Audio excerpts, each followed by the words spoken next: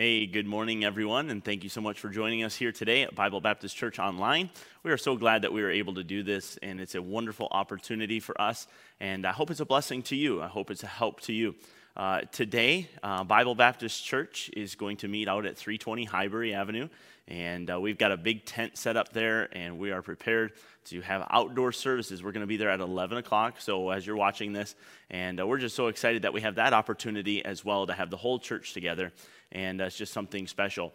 If you're new here today watching with us, then we would love to connect with you. There'll be a link in the description, and you'll be able to click on that. Just fill out a connect card, few short questions, and you'll be able to just connect with us. If you have any questions for us or concerns or comments, go ahead and fill that out as well, and that goes right to us. We'll be able to see that and then be able to take care of those things for you and help you in any way possible. So again, I just want to thank you so much for being here, and we appreciate this. We're going to jump right into the message this morning, and so I hope you would take your Bibles with me and turn to Hebrews chapter 10.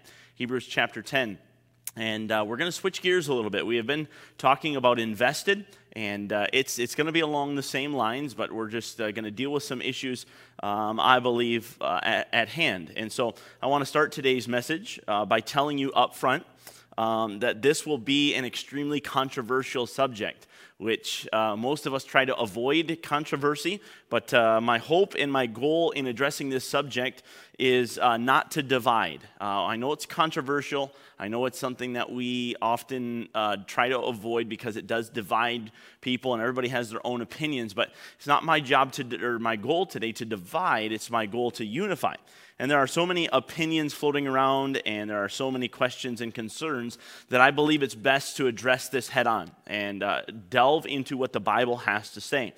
I will absolutely do my best to keep my thoughts out of it, and as I wrote this, I did my best to do that, while at the same time, I want to make sure that we remain biblical.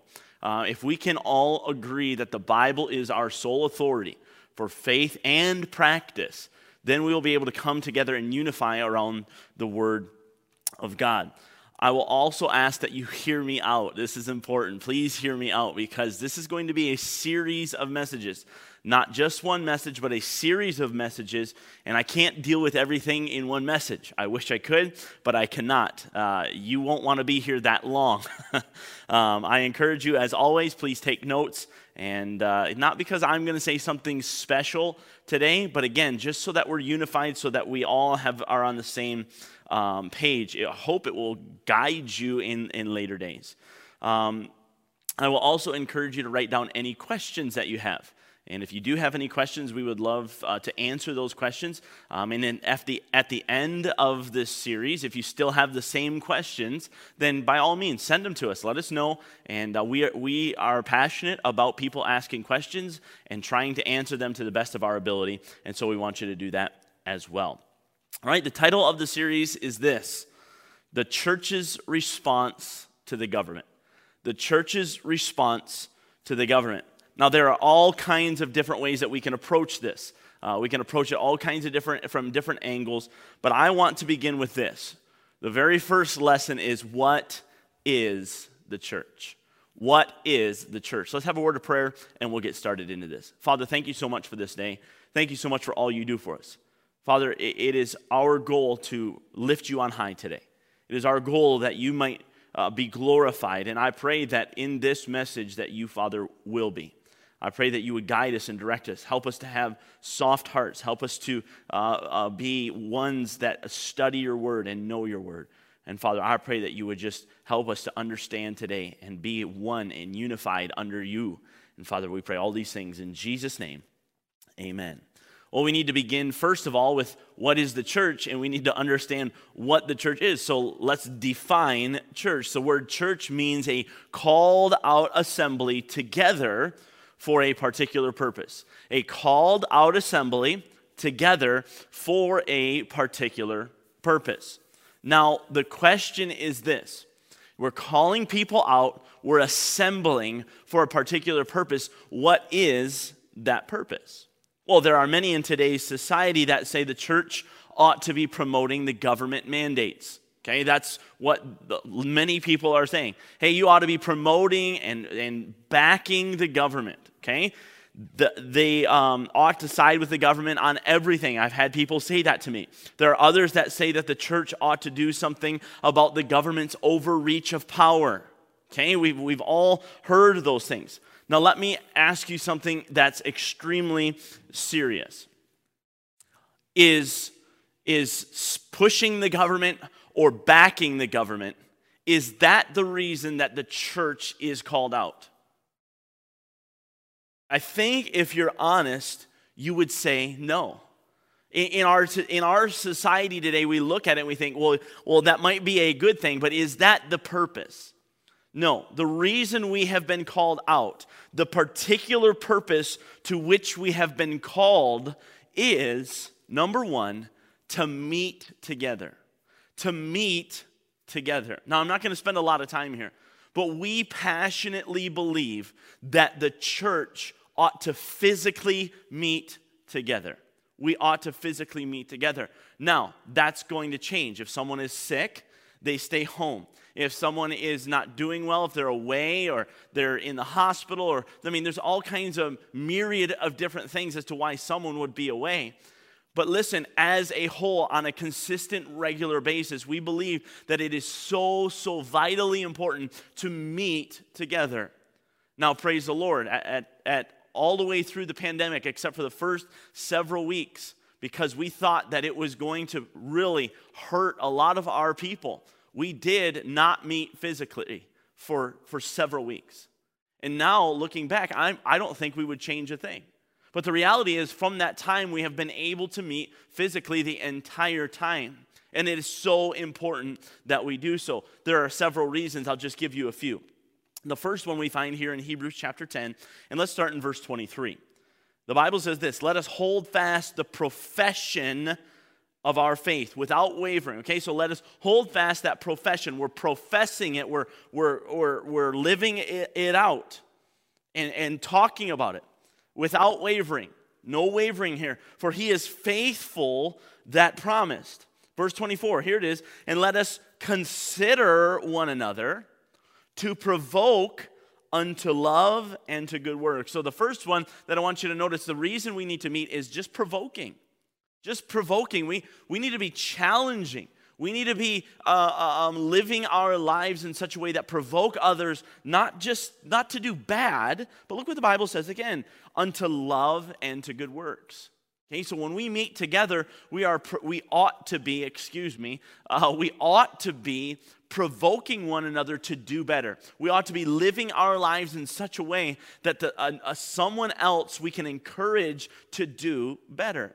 Now, let's continue in verse 25. The second thing, not forsaking the assembling of ourselves together, as the manner of some is, but exhorting one another, and so much the more as ye see the day approaching.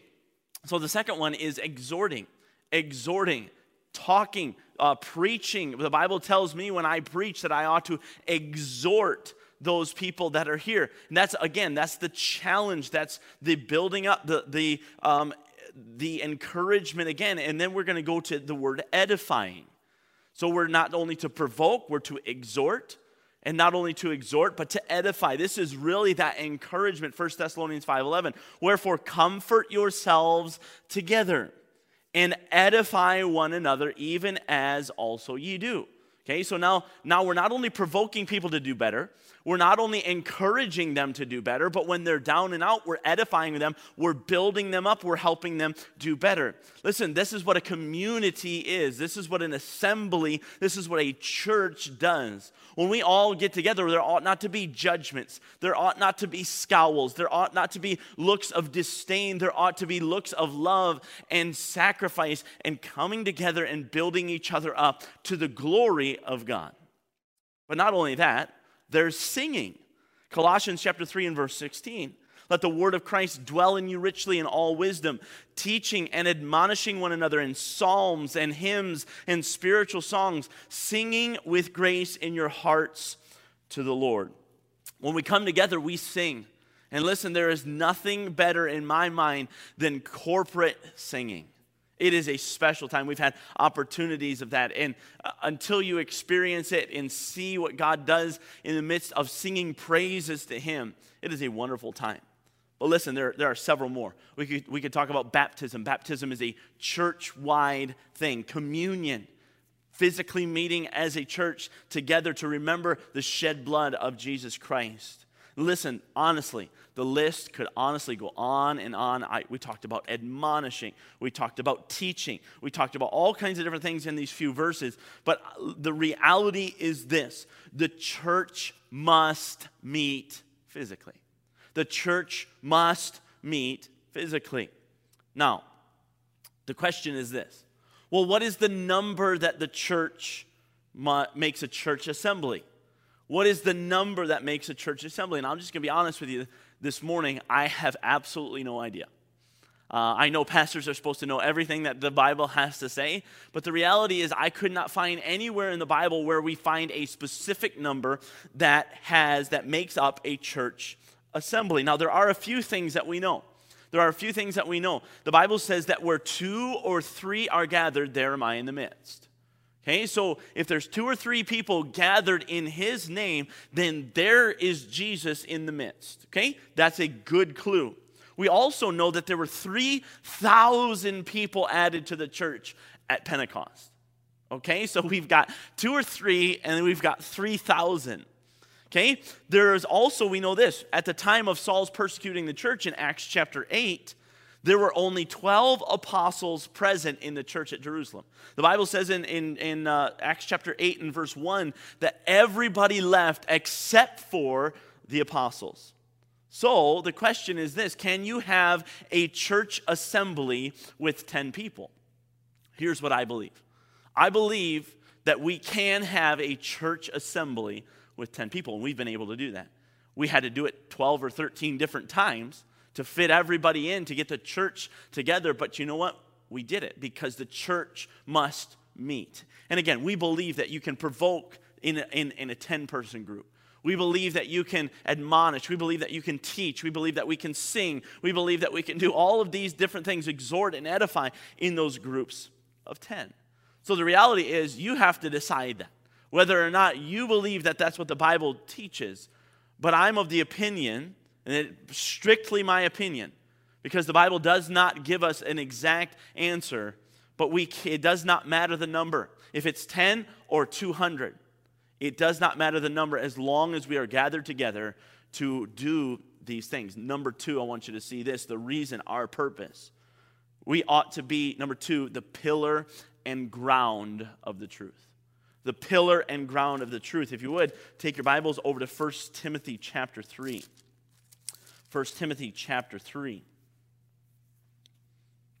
1 Timothy chapter 3 and verse 15. The Bible says this. Again, this is Paul speaking. He says, "But if I tarry long," he says, "but that thou mayest know how thou oughtest to behave thyself in the," here it is, "the house of God." And he describes what the house of God is, which is the church. So the house of God is the church. Now that is not the building. That is the group of people. It is a called out assembly. It is the church, the house of God, the church of the living God, he says. And then he adds this: the pillar and ground of the truth. The pillar and ground of the truth. So let's start with pillar. Pillar, the word means to support or hold up. You know that. We have pillars all over the place in our world. Pillars is a support or something that holds up. Now, what is ground? Pillar and ground of the truth. The ground is something that is anchored, something that you anchor to. It is immovable. It is concrete. It is solid. It is the stay. It is the foundation, if you will. Okay, so let's stop there. Okay, the church is supposed to be the anchor of what? Look at the verse again. The pillar and ground of the truth. Okay, so here we go. The church is to be the anchor of the truth. It is supposed to be also anchored in the truth. It is supposed to be the supporter and defender of the truth. It is supposed to be the pillar of truth. It is, if you will, supposed to hold up truth. It's supposed to proclaim truth. We know that in Matthew chapter 28 that we are to go into all the world and preach the gospel. Now, this begs the question then, what is truth? What is truth? In fact, Pilate, when he was dealing with Jesus around the time of Jesus' crucifixion, Jesus tells him that he is here for truth. And he is here to have the people that want to follow truth. He is here for truth. And so Pilate then asked the questions, what is truth? And we all ask that question. So if I'm supposed to be, the church is supposed to be the pillar and ground of the truth, ought I know what I'm supporting? Ought I to know what I am grounded in? The reality is it's the truth. So some of us will think that the government tells us what is truth. Some of us think that what the government tells us is truth. There are other people that I know that think what their internet research has shown them is truth. How about this one? What I think is truth. Listen, we have all of these different variables in today's society, in what's going on today, but the reality is every single one of those is wrong. The government may or may not tell us truth, but that's not what we're supposed to be the pillar and ground of. The internet research may or may not tell us truth, but you know what? That's not the truth that we are to be the pillar and ground of. And our thoughts, by all means, deceive our own selves, and they are wicked constantly. The Bible tells us that very clearly. So what is the truth? Well, let's go through several verses. I would just challenge you to write down these references. John chapter 14 and verse 6. John 14 and verse 6, Jesus saith unto him, I am the way. Listen, the truth and the life. No man cometh unto the Father but by me. I want you to understand something this morning, that Jesus Christ is truth.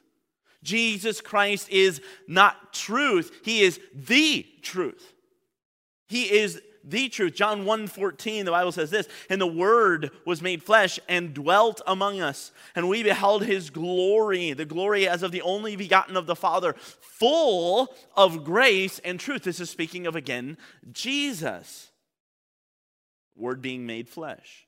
Jesus Christ is truth. John 1:17. For the law was given by Moses, but grace and truth came by, what is it? Jesus Christ. John 1:17. I want you to understand this morning, and it's so important, the truth that we are to uphold, the truth that we are grounded in, the truth that is our cornerstone is Jesus Christ. Jesus Christ. And guess what? We are supposed to uphold that, support it, and proclaim it. Jesus Christ. But it doesn't stop there. John 17:17. The Bible says this, sanctify them through thy truth. Listen, thy word is truth. So not only is Jesus Christ truth, but the Word of God is truth. This is, again, so important. We are supposed to be the pillar and ground of the truth. John 16 and verse 13. Howbeit when he, the Spirit of truth, is come, he will guide you into all truth. For he shall not speak of himself, but whatsoever he shall hear, that shall he speak, and he will show you things to come. Very simply this morning, I want to make it very clear that the church is the pillar and ground of the truth. God, Jesus Christ, the Holy Spirit being the truth, and God's Word being the truth. It is the pillar and ground of Jesus Christ. It is the pillar and ground of the Word of God. We are supposed to uphold it. We are supposed to be grounded in it. And guess what? When the church is grounded in the truth of Jesus Christ and grounded in the truth of the Word of God and a pillar of Jesus Christ and a pillar of the Word of God, you want you to understand this. The Bible says that the gates of hell shall not prevail against it. Shall not prevail against it. So let me ask this question. Let me ask this very important question. So is the church supposed to uphold freedoms? Is the church supposed to uphold freedoms? How about this one? Is the church supposed to uphold and promote the government? Is the church supposed to uphold its own rules and opinions? Is the church supposed to just drum up a bunch of ideas and opinions and uphold those things? Let me ask this question. Is the church supposed to uphold a man? Is the church supposed to uphold a style? Is the church supposed to uphold a tradition, something that we've done for hundreds and hundreds and hundreds of years? No, listen, the church is to be the pillar and ground of the truth. So traditions, styles, fads, governments, people are going to come and they're going to come go. But listen, the Word of God is unchangeable. Jesus Christ is the same yesterday, today, and forever. So He is the truth. The Word of God is the truth. Listen, the Word of God ought to govern everything we do. We ought to be proclaiming the whole counsel of God. We ought to be actively trying to promote it. Listen, every part of my life, everything that I do, how I drive, how I eat, how I think, how I speak, how I deal with my money, how I work in the church, how I live my life. Listen, all of that comes from the Word of God. The Word of God ought to govern everything we do. And Jesus Christ is the head of the church. We'll talk about that in just a minute. But we ought to actively be trying to promote Jesus and the Word of God, the whole counsel of the Word of God. We're very good at pulling pieces of the Word of God out. We're very good at not looking contextually at things and looking at the whole counsel of God. And listen, this is a series. Please understand me. We're gonna deal with one thing today, but don't forget, we're gonna deal with something next week and something the week after that. We're gonna deal with these things.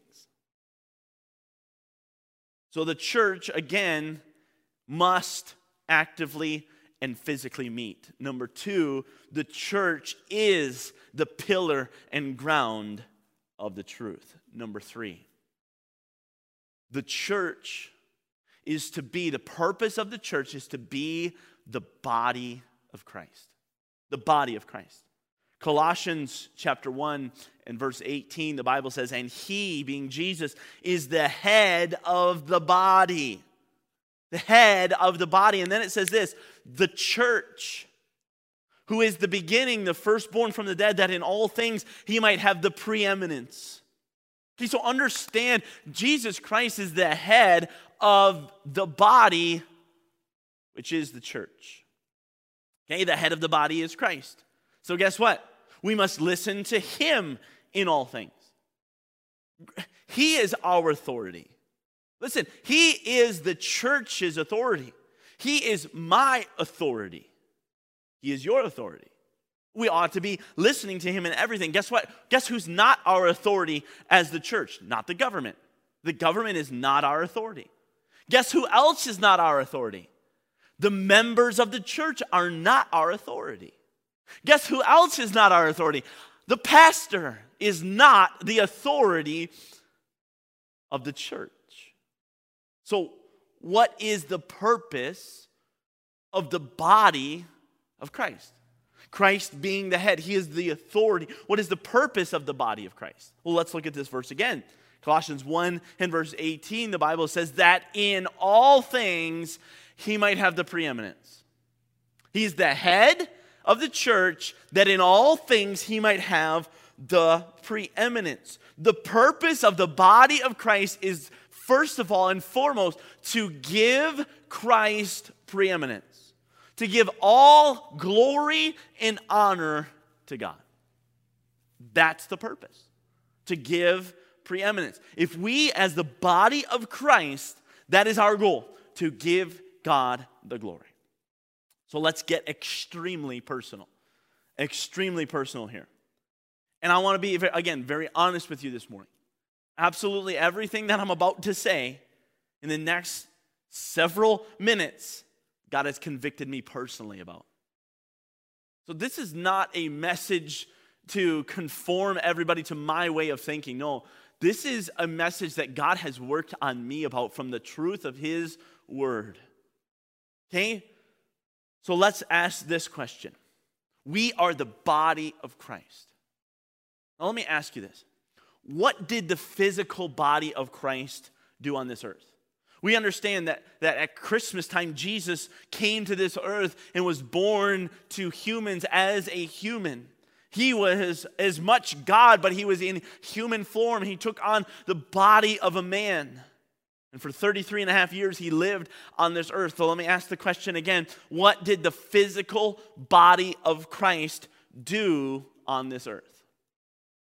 Well, I think if we're honest, and I think if we have any biblical knowledge whatsoever, we would understand that in everything that Jesus Christ did, the physical body of Christ, in everything that he did, he gave the preeminence to God. Everything. I must be about my Father's business. Nevertheless, not as I will, but as thou wilt. He gave the preeminence to God in all things. Get this. He glorified his Father in all things. How did he do this? How did he do this? Well, first of all, I want you to understand he did this by not fighting the government.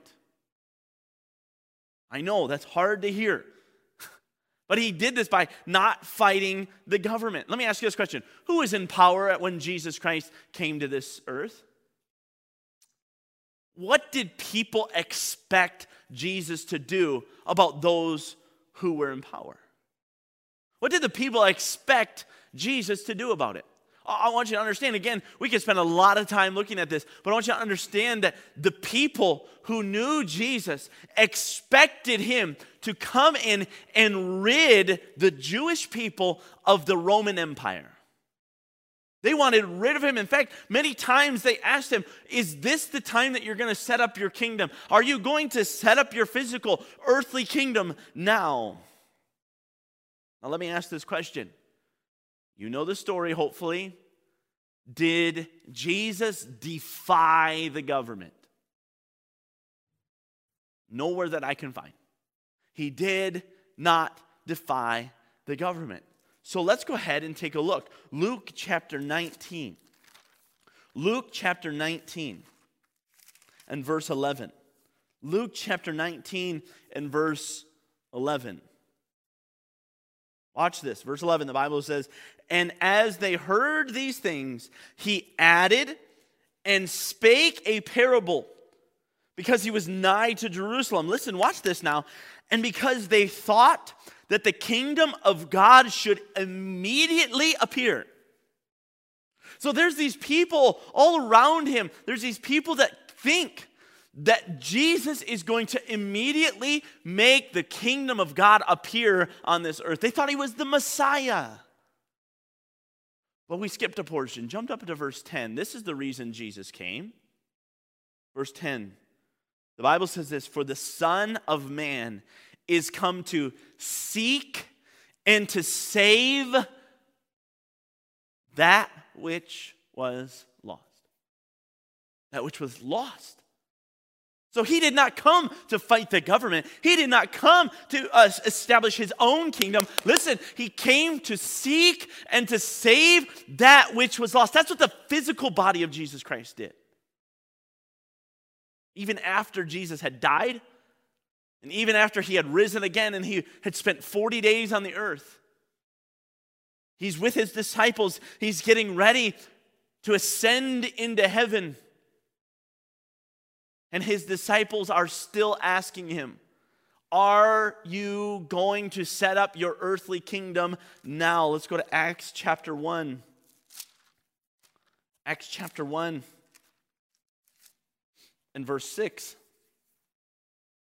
The Bible says this, when they were therefore come together, they asked of him, saying, Lord, wilt thou at this time restore again the kingdom of Israel? We're still under Roman rule. Are you going to restore the kingdom of Israel again? Look what he says in verse 7. And he said unto them, it is not for you to know the times or the seasons which the Father hath put in his own power. Look at verse 8. But ye shall receive power after that the Holy Ghost is come upon you, and ye shall be witnesses unto me. Watch that. Ye shall be witnesses unto me, the pillar and ground of the truth, both in Jerusalem and in all Judea and in Samaria and unto the uttermost part of the earth. You see, Jesus is not concerned right now with government. The body of the physical body of Jesus Christ is not concerned with the government. He is concerned with people being sought and saved and brought under his shed blood and knowing Jesus Christ as their personal Savior.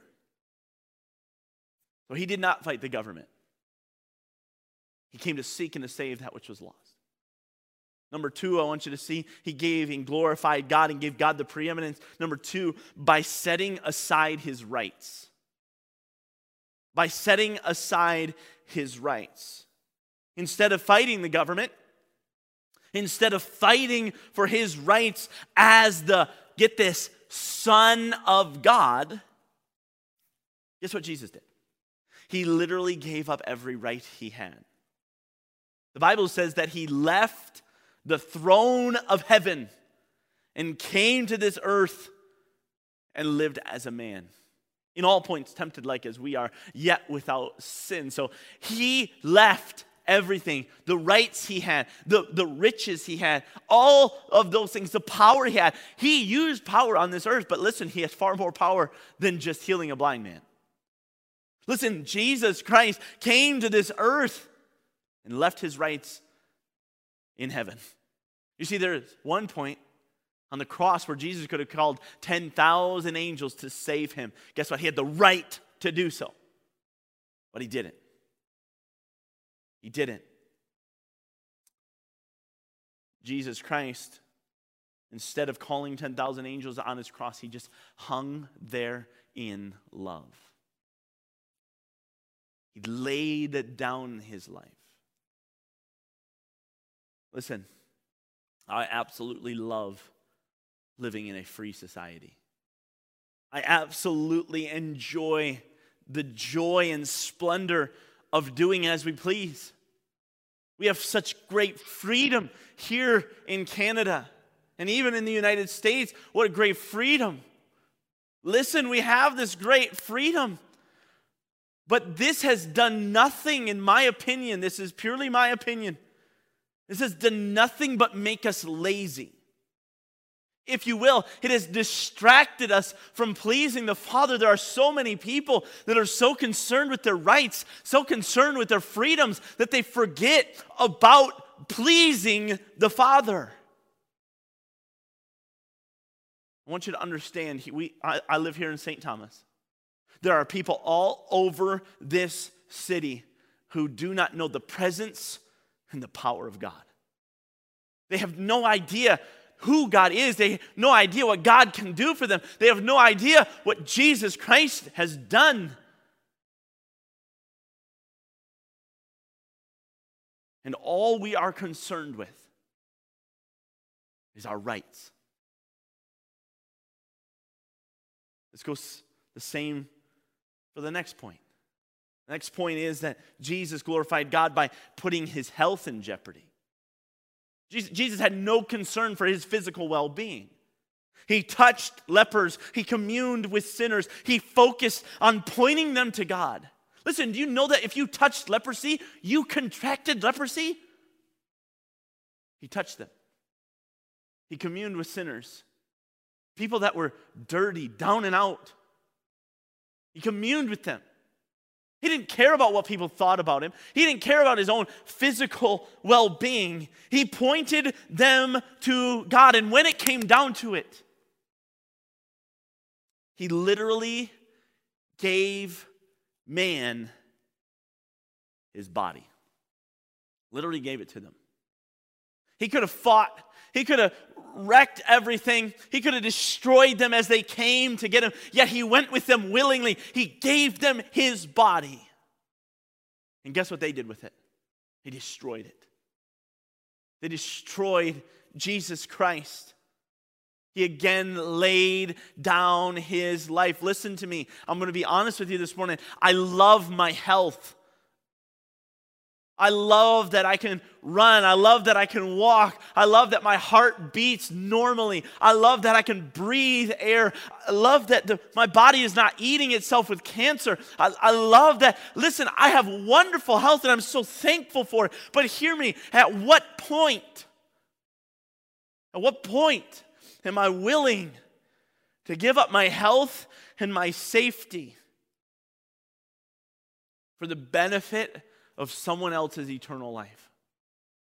At what point am I willing to give up my health and my safety for the benefit of someone's eternal life? Listen, have we become so calloused? Have we become so calloused in our hearts that we don't care about anyone else anymore? We don't see the need of people. We become shut up in our homes. And listen, I understand that there's a virus out there. Please hear me. I understand that. And I'm not asking you to cast your life to swine. I'm saying, listen, there are times when we have to get outside of our comfort zone, get outside of our safety net, sacrifice a little bit, and say,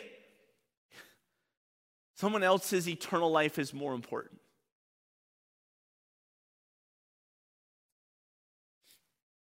Sometimes we only care about ourselves, what we want. Listen to me. There is something far, far more important than our rights and our health. There's something far more important than our rights and our health. No doubt you'll be asking, but Pastor Yeomans, what if the government crosses the line? What is that line? Listen, we will most certainly get there in the next couple of weeks. But I want you to understand the focus of the church is that we are the body of Christ. We are the pillar and ground of the truth. We are God's body, and God gave up his rights and put his life in jeopardy. And so we must first establish the church. We are the church. We are the body of Christ. We have been bought with the shed blood of Jesus Christ. We must, can we not, lay down our lives as a living sacrifice for him. I want you to take your Bibles with me and go to 2 Timothy chapter 2. 2 Timothy chapter 2. 2 Timothy chapter 2 and verse 3. This is so important. The Bible says this. Speaking to Timothy, Paul's writing. He says, "Thou therefore endure hardness as a good soldier of Jesus Christ." Verse 4, "No man that warreth entangleth himself in the affairs of this life." Why? That he may please him who hath chosen him to be a soldier. Paul, writing to Timothy, encourages him, stand firm, endure hardness as a soldier of Jesus Christ. But not only that, he says, don't get entangled. Don't get entangled in the affairs of this life. Don't get wrapped up in the temporal. If anything, get wrapped up in the eternal. Don't get wrapped up in what's going on in this world. Don't get wrapped up in what the government conspiracy is. Don't get wrapped up in a virus taking over our land. Don't get wrapped up in what's going on in today's society. Folks, please hear me. Get wrapped up in what's going on in eternity. There are people living this life that are scared of the virus. They have no hope of eternity. We have that hope. We're the pillar and ground of that hope. There's a story of a man in the Bible whom Jesus said and told him that when he tried to get wrapped up in everything that was going on at the time,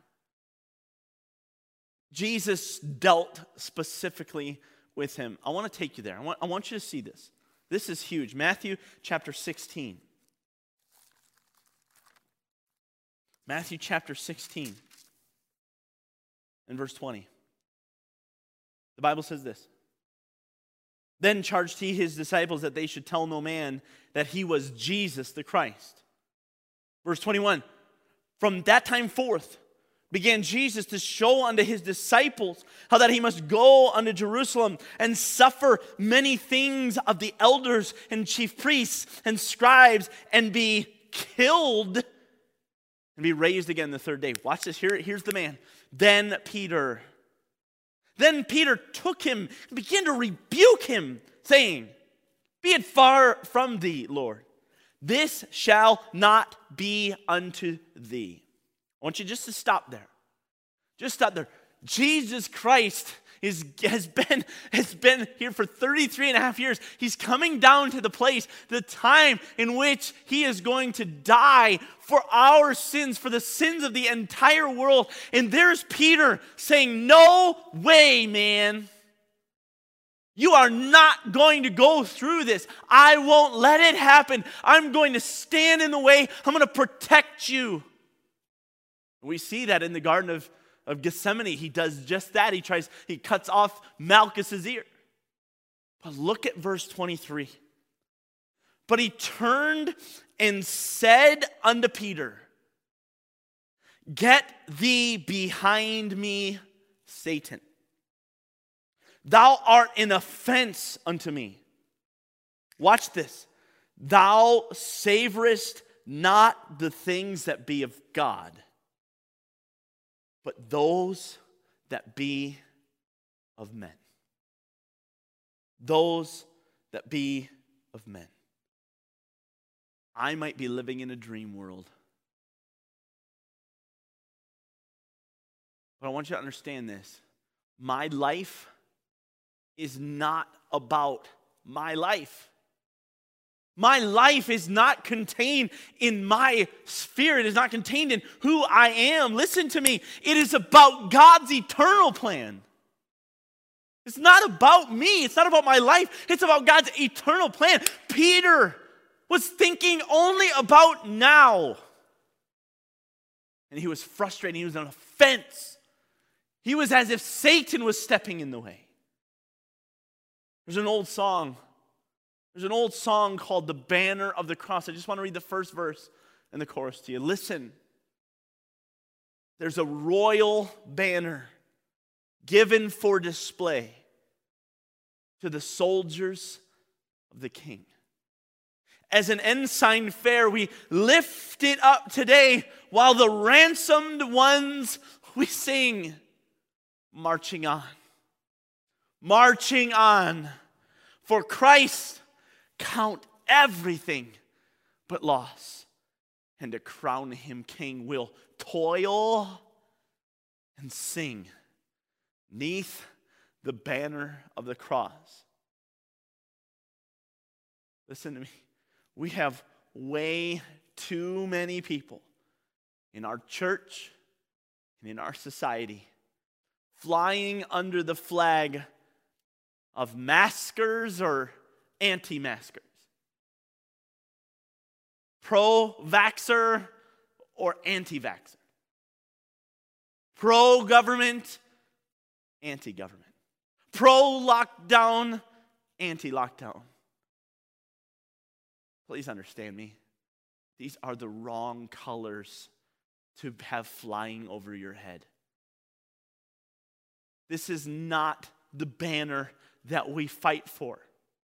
This is not the pillar and ground that we ought to be. This is not the truth. The truth is Jesus Christ. The truth is eternity. Again, you might say, well, what if the government, when does the line cross? Or what if somebody's not doing the right thing? What if somebody's not loving their neighbor as themselves? Listen to me, we'll get there. But as the church, we're the pillar and ground of the truth. Have we ever considered in our life that there is an actual way to make change? There are so many people, there's a website now called change.org. And a bunch of people get on there and sign petitions and petition this and petition that and get on social media and run somebody up one side and down the other. And proclaim our opinion. Listen, that's not me. I understand that. I'm not against social media. but I don't know what we're trying to do on social media. There's a real way to make change, and guess what? It's not signing a petition. It's not posting on social media. It is not getting together with our echo chamber and bolstering our view and hope that we can convince enough people. Listen to me. The best way to make real change is to be the church. To be the church. To uphold the truth of the Word of God. To proclaim His name. If we posted half as much about God and His goodness and His grace and His love and His mercy and His holiness, if we posted half as much as we do about our opinion, about what's going on in the world, lives would be changed. People would be saved. I think it's time to be the church. So let's meet together. Today, we're out meeting together under a tent. Our property on Highbury. And we are so excited about that. But let us not just meet together. Let us not stray from the truth. Let us be the pillar and the ground of the truth. Let us hold the light of Jesus Christ on high. A city that is set on a hill cannot be hid. And let us not forsake the assembling of ourselves together, but let us forsake our rights. Let us forsake our freedoms, and let us make eternity more important than what's going on this earth. Listen to me.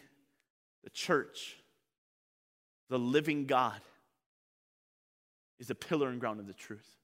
It is to meet together. It is the body of Christ. Listen, you may be listening today and you don't even know who God is. You don't even know what Jesus Christ has done for you. I'm talking about this person of Jesus Christ. Maybe you don't even know who He is. Listen, I want you to understand this morning that we are holding up Jesus Christ and we are being a light of Jesus Christ because Jesus came to this earth for one purpose and one purpose only. And that is to save us from our sins, to seek and to save that which is lost. You understand that we are all sinners. The Bible tells us we are all sinners. We all deserve, because of the sin, the Bible says in Romans chapter 6 and verse 23, that the wages of sin is death. We all deserve to die and go to a place called hell. So we all deserve that because we've all sinned. Lying is a sin. We've all sinned. The Bible is very clear about that. But there is good news. That's the bad news.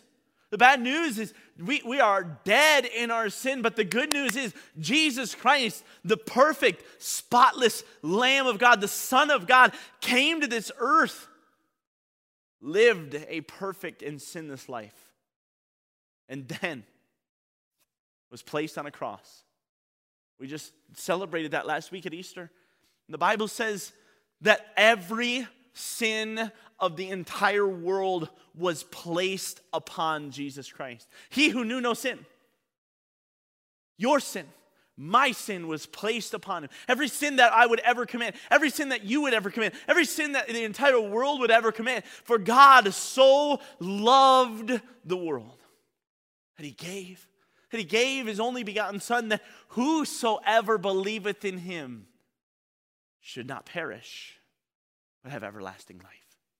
Listen, God wants to keep you from dying and going to hell. He wants to give you everlasting life. And He's done that through the free gift. For the wages of sin is death, but the gift of God is eternal life through Jesus Christ our Lord. Listen, if you don't know Jesus Christ as your personal Savior today, it is the most important decision you'll ever make. The most important decision to where you will spend eternity. We can make decisions on this earth, whether to buy a home or to get married or to have children. Those are important decisions. But where will you spend eternity? Jesus Christ is the only way. There's no other way. And so it is Him whom we celebrate. It is Him to whom we look. And so I want you to come to know Him. Listen, if you're watching online this morning, if you don't know Jesus Christ and you want to know more, again, there's a comment section. There's a link in the description to where you can connect. Fill that out. Let us know. We would love to help you. For the rest, this is the church. This is who we ought to be. The pillar and ground of the truth. The body of Christ meeting together for the purpose of these two things. Let's pray. Father, thank you so much for this day.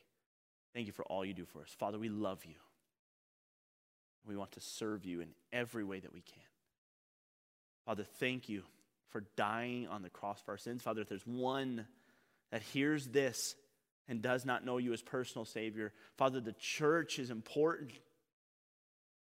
But without you dying on the cross, we do not have a church. We do not have salvation. We do not have an eternal hope. And so, Father, I pray that somebody would know you as personal Savior today.